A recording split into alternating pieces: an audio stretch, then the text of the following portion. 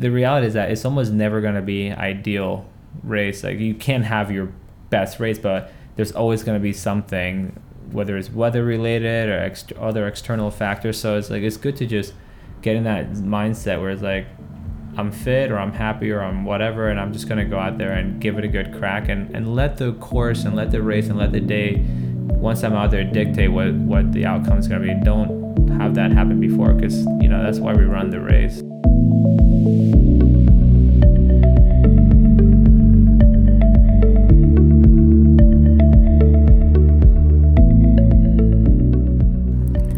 Welcome to Chill Track Friday. I'm Anne.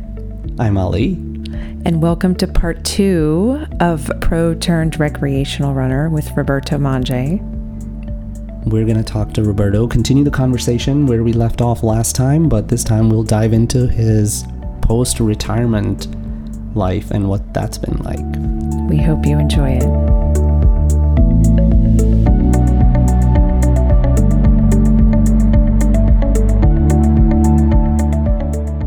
So this podcast is... Can we bring it back to the recreational part of the running? Yeah, man. Yeah. I mean, I showed up with a skateboard, so I'm not here to get terribly serious. I know. So, at what point did you decide to retire? I mean, literally 2016, so this summer will be 3 years, which is crazy to think about, but... So I guess fast forward, I moved to Colorado to train professionally. I was out there for a total of 10 years, but I was based there and traveled, and for part of the year lived in different countries. And anyway, I had a great time, some highs, some lows as is life, but it was always about me and my sport. And I was single, and eventually I met my future wife, and even then it was still pretty easy because it was just the two of us, and she was super supportive. But eventually we moved to Germany, 2014, and we had our first daughter there, and that started to change the perspective a little bit. I didn't want to be away from home as much, and even sometimes I was a little bit more isolated in northern Germany where I was living, so the running started to become less fun, and I always wanted to run for the pure enjoyment of it, and obviously athletic success, it comes with it, but in northern Germany, I was definitely more isolated. And I remember going on for some long runs, including one I ran the marathon distance, and my daughter bringing me my shoes at the door and saying, and I thanked her, and as I was putting them on, I see her and she's sitting next to me, and she's trying to put on her shoes, and she's like, "Papa, I want to come with you," and I was like, "Oh my God!" And I just didn't want to leave. But I also had to go do this run right. at a certain pace, and I knew I was running a marathon. It was a training run. It was a long run, but I was covering the marathon distance. So I was like, I'll be gone like 3 hours or just under 3 hours. And I was like, man, I don't. The weather is crummy. I don't really want to go outside. I'm not exactly in Colorado running in the mountains where maybe it's my girlfriend waiting for me or nobody at home. It's like my little girl. I want to play with her. So we had a few of those where she would be upset and didn't understand why I had to go, and she would cry as I was leaving, and I her, even when I was out of sight, out of sound, I could still hear her in my head. So anyway, it started becoming more and more of a job or a chore, and I was like, so I still stuck with it psychologically, because physically I was there, but I just started to not enjoy it. It started to become more of a drag, and I was trying the marathon distance for the first time for the Rio Olympics. And the marathon is so unforgiving, unlike the other events I had done previously. If you have a good race, great, but if you have a poor marathon, you can't just say, okay, I'll take a few days off and I'll try next weekend, like in a 5K or below. So I ran the 2016 Rotterdam Marathon, and I went into it razor fit. I ran a few fast half marathons in training, even on the treadmill. I ran marathons in training from 2:45 to 2:56. So I was so fit, and again, so isolated out there in northern Germany that I remember getting to that start line and just kind of feeling like I just kind of want to get this over with. I wasn't as excited. I was just like, I want to get this marathon over with. I want to qualify for the Olympics. I want to just do it. But it was just like, there was more just like, eh. Mm-hmm. So anyway, I cramped up something fierce around just before 30K, maybe 25K, and I kept pushing, and it went from qualifying to the Olympics to just finishing to will I make it to the next aid station so I could get help. And long story short, around 30K or so, 31K, I can't remember exactly, I ended up in the medical tent, and I could barely stand up. I was so cramped up in my stomach. I just, they had to lay me down and massage my stomach, and I could finally start to breathe again. And my wife and our daughter were down in southern Germany in Munich having a great time, and I'm over here in Rotterdam in the Netherlands suffering by myself. And I was like, why? This is no longer fun, and I just want to be with my family. So anyway, after that, I started to give it some thought, because I failed at running the marathon standard or even finishing it. And I was like, I took a few days, I took a week, I thought about retiring, and I was like, okay, maybe I'll take some time and get on the track. There's still time to qualify on the track. But I remember going out to the track again in northern Germany, doing a few workouts where it would go well, but then I would just walk off the track, or I would show up to the track and just sit there and like, I don't want to do this, or like, it was just like, why am I doing this? Like, the weather's crummy. I'm out here by myself. I'm not enjoying it. And I actually ran one workout. I think I did a 2K steeple on the track in 5:40 something, and I was like, wow, okay, like I'm getting on. I still have some pop in my legs, some marathon strength, of course, and then I was buzzing from that. And then I got home and saw my daughter. I was like, yeah, I don't want to do this anymore. So anyway, eventually I just called it quits. We found out that we were going to be having our second daughter, who was born actually here in the U.S. And yeah, I was like, yeah, I'm done. I'm not physically, I'm still there, but mentally I'm burnt out. I don't want to do this, so. It's interesting hearing you tell the progression of everything, where you talk about the idea of being kind to yourself, and then looking at your daughter and switching gears, switching priorities, whatever you want to say, and how we train with you, so we see how that's kind of shaped your overarching view of what running goals should be, and how you instill that, or at least try to give it to us, which it makes perfect sense. It's kind of really beautiful valuable to watch. Yeah. I guess I'm just not good at faking it, That's a good thing. Yeah. I run with my heart. Yeah. I live with my heart. So yeah, I just said, I'm not enjoying it, and it was a retirement without maybe, and Coach Stewart would be happy to hear that, it was a retirement without completely shutting the door. Maybe it was more of a mental retirement, a psychological one. And as we get closer to 2020, he and a few other people said, hey, why don't you give it another go? And I honestly, I haven't really entertained it. My wife has asked me here and there, but I feel like I can't fake it. Physically, I feel good. I'm 25 pounds heavier, but it's all muscle.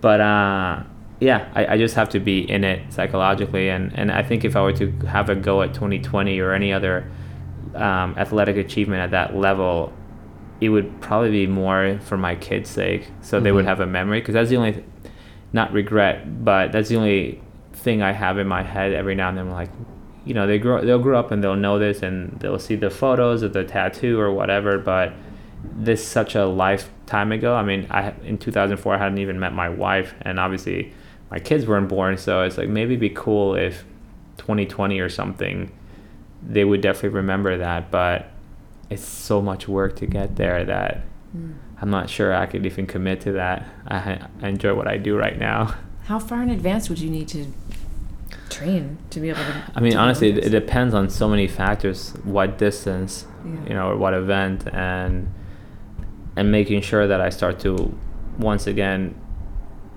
whittle things down. As I say, I skateboarded here. I played football this morning or soccer, and got a solid kick in my ankle that I might be limping a little bit. Those are the sort of things that I enjoy, and not the kick part, but I enjoy just living, as the kids say, my best life. And I would have to cut so much of that out, and also just start to put a little bit of time away from the kids, and going to the park and running certain sessions, So I'm not sure if I want to dip my toe in the water a little bit and see how it feels and then commit, or just dive in, or just say, you know what, that's it. But I do feel like if I am going to have another crack at it by this summer or autumn, I would have to commit, because I definitely would need to put in some work just to see where I truly am at, and then start to put in a proper base and then go through all that and obviously pick an event. So yeah.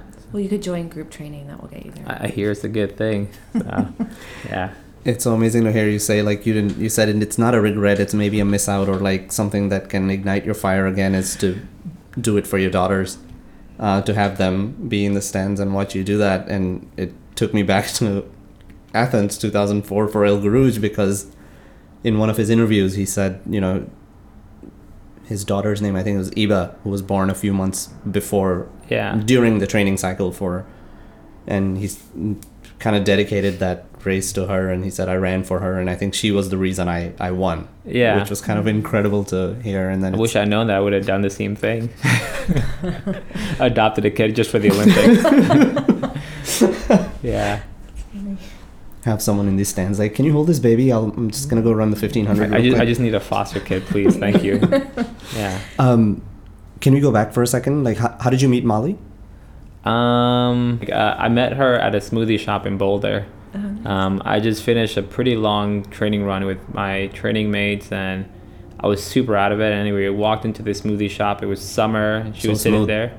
Huh? No, sorry. Oh yeah. No, so she was sitting there with a Kindle. She's a voracious reader, and I had a tank top, so I have my Olympic tattoo, and I walked in, and she fancied me right away, and she asked me what I thought was a relatively silly question. She's like, hey, were you in the Olympics? And I got that a lot, and I looked over, I was like, yeah, and she's like, oh, what year? And I was like, 2004. I mean, that's all. Obviously, the listeners at home can't say. I have the Olympic tattoo on my right shoulder. It has the location and the date. So she's asking me about that, and I'm like, you're reading it. But anyway, and I thought she was cute, but honestly, I was super dehydrated and tired. We'd just done like I said, a long run at 8,000 or 9,000 feet in the mountains. So I just wanted that smoothie. Fast forward a few days later, or maybe a week later, I'm with a few of those same guys and some other mates of mine, and we were at a rooftop sports bar where she was, and then I saw her at one point from the corner of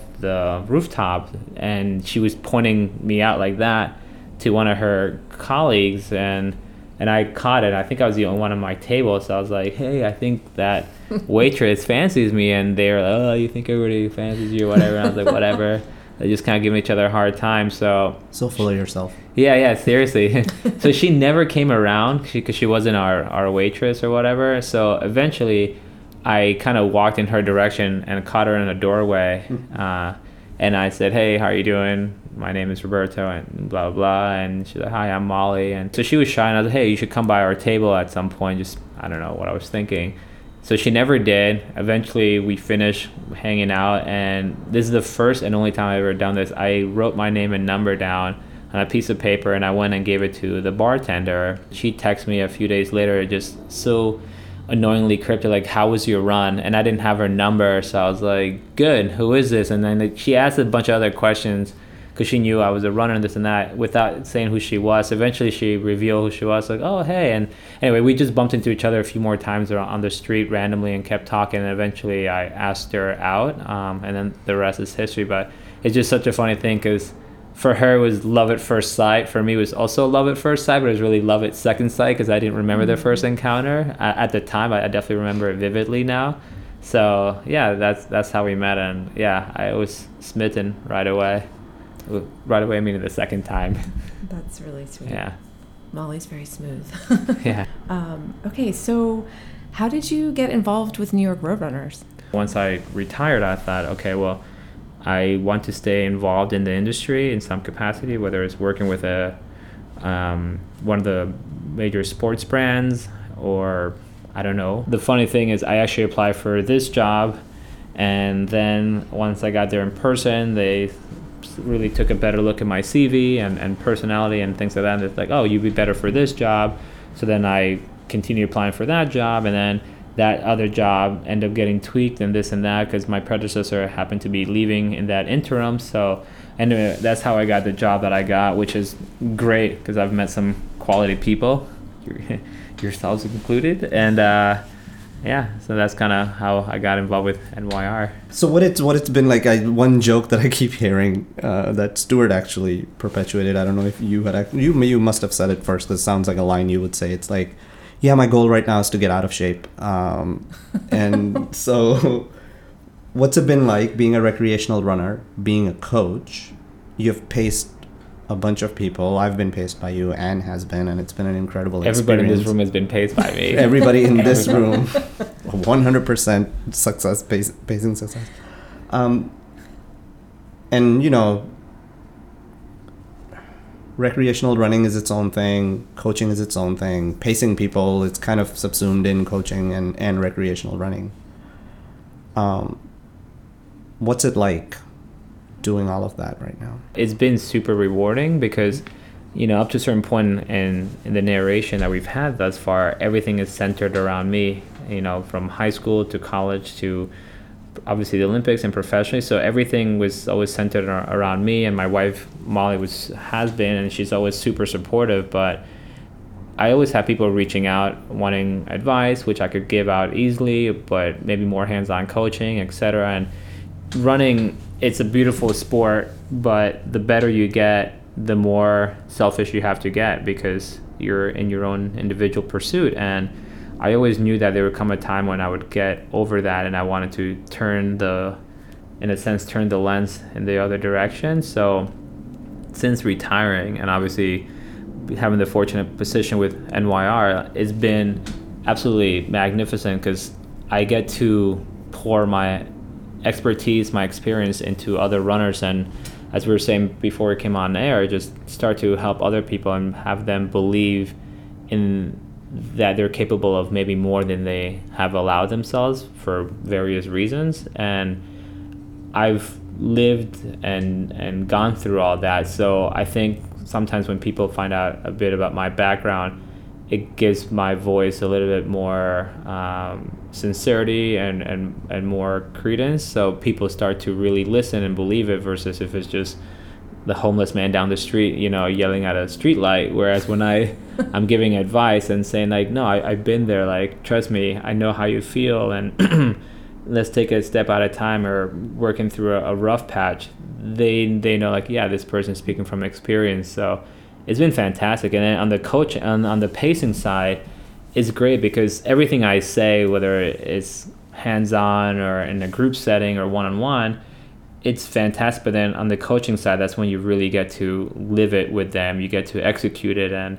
obviously, Ann and I did the 5K last year, and you know the weather was not conducive. But I was like, let's just take a swing and see what happens. And you just go through that journey. And you and I did the United Airlines New York City Marathon last year, and you know you went into it half marathon, sorry. Mm-hmm. And you know you went into it a little bit banged up, but we still say let's just go for it. And just sharing that experience is just fantastic because those are just two examples, because you guys are in front of me, that I would not have ever gotten to experience had it been my running, because I would have been out there in the front trying to chase for the win or what have you. So it's so great to live other people's journey with them and help them along, because as I said, everything I say when I'm coaching a runner, I say to them is the truth. I'm not one to use a lot of psychological tricks to try to get something out of them that they don't have, just to take a swing or take a gamble. If I say I believe that you could run this,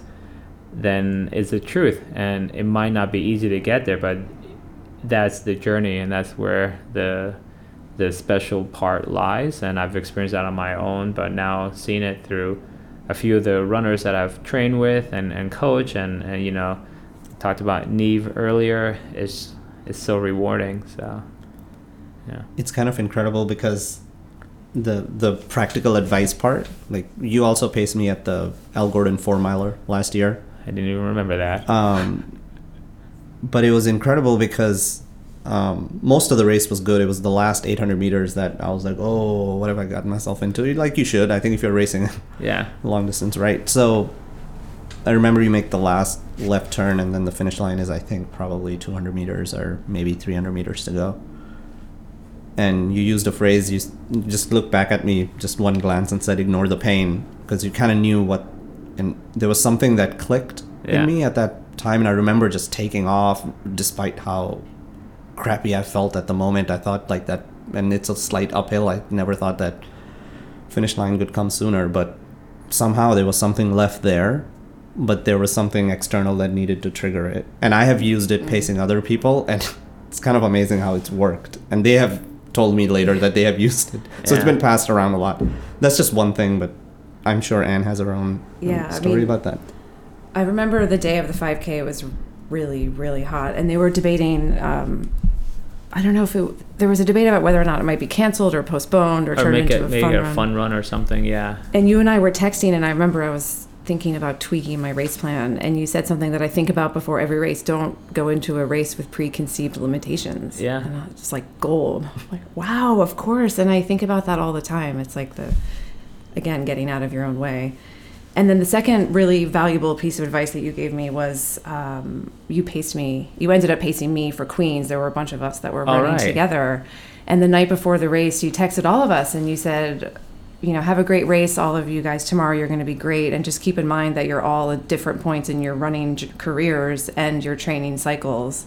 And basically, like, don't compete, don't compare, and all of those. That's what I interpreted from it. And I just find that really valuable. But that's a really hard thing to do sometimes. I mean, we're not professional runners, but it's a pretty competitive field here in New York, even the recreational runners. So it's hard not to get into that zone of, even comparing yourself to where you were at the previous 10K or the year before.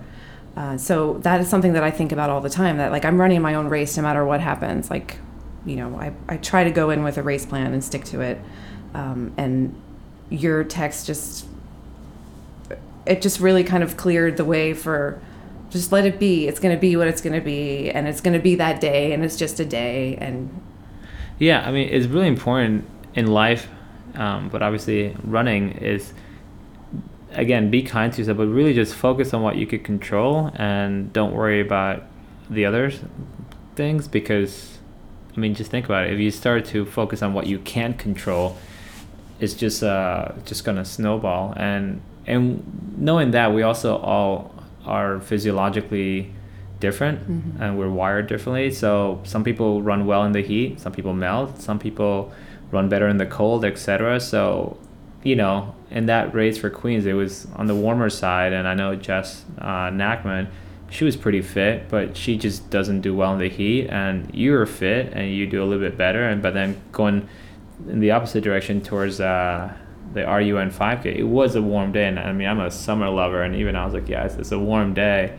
But I don't know. I feel like, and you could chime in, I feel like you learn so much more about yourself on that day because you pushed that so hard and you were right there. You went out hard, not too hard, but you went out hard as if conditions were ideal, and you push, and you just, every time you break new ground like that, you make a kind of a leap physiologically and more importantly psychologically, where it's like, you know what, I went for it and I didn't die, like the world didn't end, like I didn't hit the goal, but like I'll come back stronger for it. And that's really what I was hoping for you to get out of that day, because I believe that you could do it.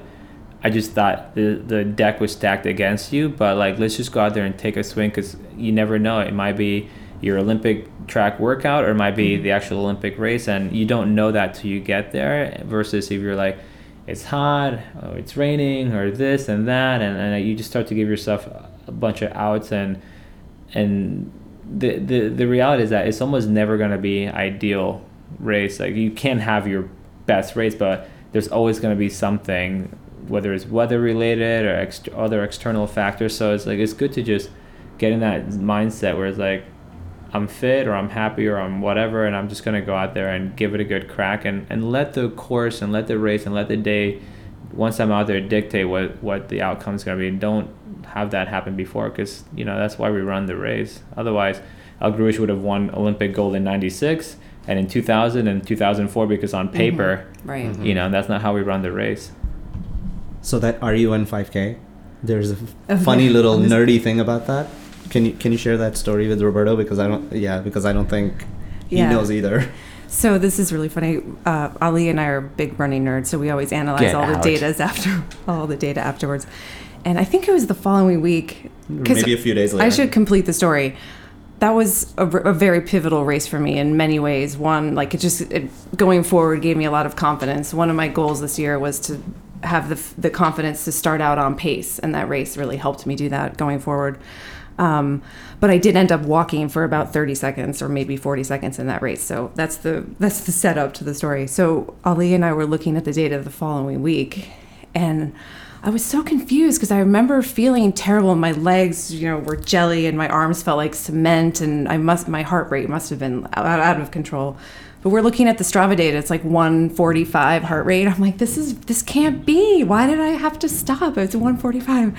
And then the next day I was like, oh, I gave my watch to Roberto. So it was all your data. You were just chilling. Yeah. I was redlining.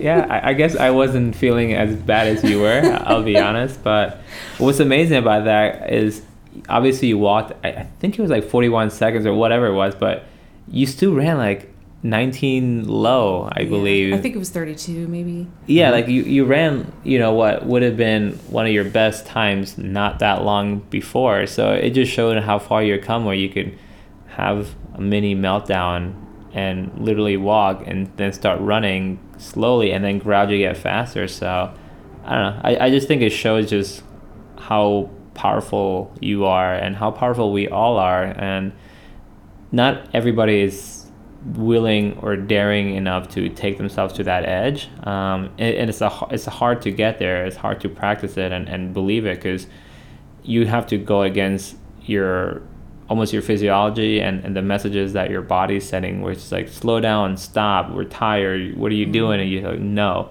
like, unless I physically have to walk or I pass out, there's always more out there. And that's the thing that I learned in my career, just like learn how to push that, how to almost override those messages. Because no matter who you are, professional or novice, you get to a point in the races, at least, where it's like, it's scary, there's a point of no return. You're like, I feel terrible, I could stop. Like, you start to give yourself outs and reasons, like blah blah blah blah, and you just get so much better through experience. And like yours, like, I could push a little bit more, and is that little bit more, that minute percentage that just makes a big difference between a breakthrough and like, oh man, I finished and I wish I hadn't slowed down at the hill or whatever. Yeah.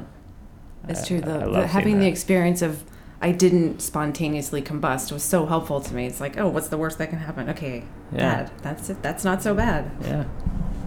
Spontaneous combustion. I was always trying to do that in my chemistry class in 7th and 8th grade somehow. The only place where it's allowed. Yeah. Got a lot of time out for that in the labs. So the premise of our podcast, or the theme we are always trying to go for, is, at least we think we're going to be going for this, is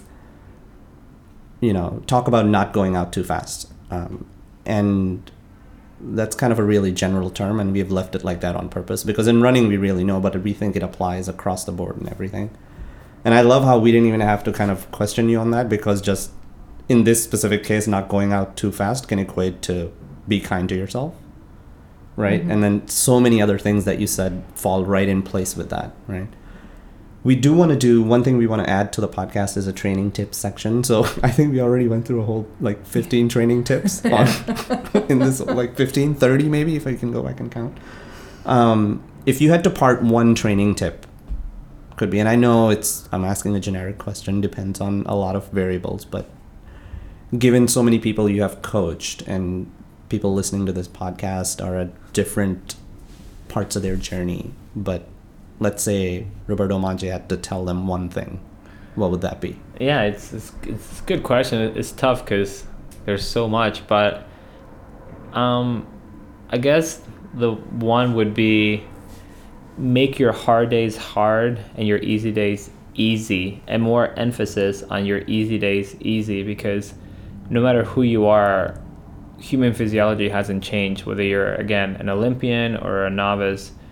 we all have the same physiology, again, obviously within reason, resting heart rates and this and that, but regardless of who you are, your gains are made in the recovery. So no matter how hard you train, it's all for nothing if you don't recover appropriately. And again, that's where the gains are made. And I think too many people, especially in this day and age where we have smart watches and all sorts of data, and you guys said you're big nerds on that front.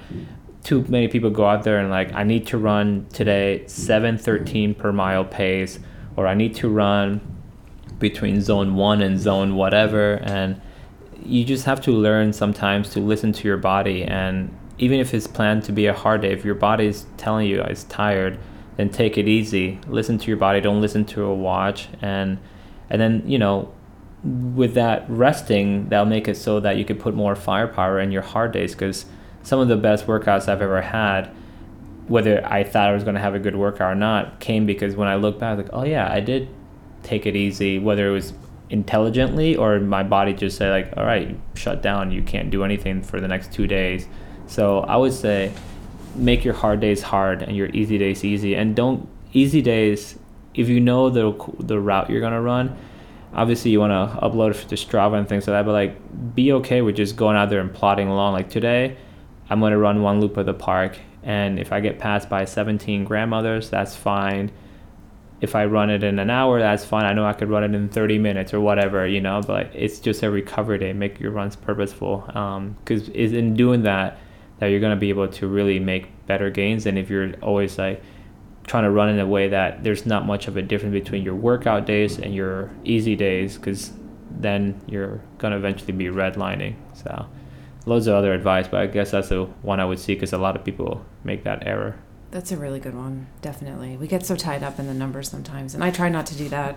And when I was training for Boston last year, I really made the easy day, easy thing really important. That's actually how this whole podcast started. It was having our easy, especially Friday. Yeah. It was super easy, and we didn't pay attention to the numbers. We just ran. It's great. Yeah, I mean, you could start your watch and then stop it. That way you have the data, but don't even bother being governed by it. It takes a whole other level of discipline, I think. Yeah. And like being like, yeah, it's, today is the day I make gains.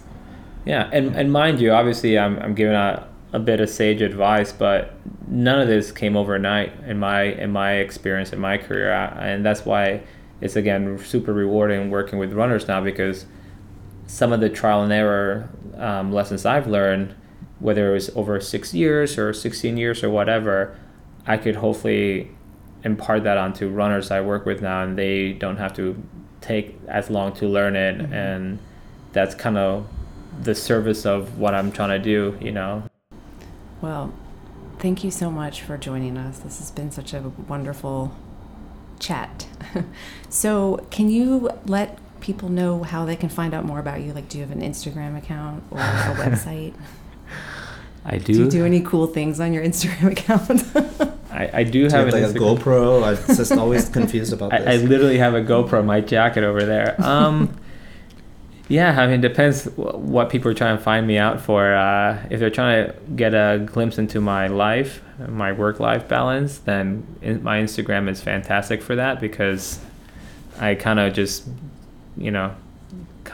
catalog what I do on a day-to-day, and sometimes it's very much individual, sometimes it's work, sometimes it's family, but yeah. And then, I mean, I have my website, which is my name, robertomandje.com, and then all my social media is just my full name, Roberto Mandje. So you just at Roberto Mandje on Twitter or Instagram, or robertomandje.com. But I'm doing most of my God's work, as they say, via NYR. So come by the Run Center, and that's probably a good way to get a hold of me. If you're local, obviously. If you're not, then hit me up in the cyberspace. Nice. Well, thank you so much again. Just like Ann said, thank you so much for joining us. This is our second episode, and I think this is worth listening to on a long run. Yeah. On like your 18-miler maybe, because we didn't anticipate it to be this long, but I think the conversation was gold. So it's exactly what we're looking for. So that's all for this episode. Thank you so much for listening. And yeah, we'll come back to you with episode 3. See you next Friday.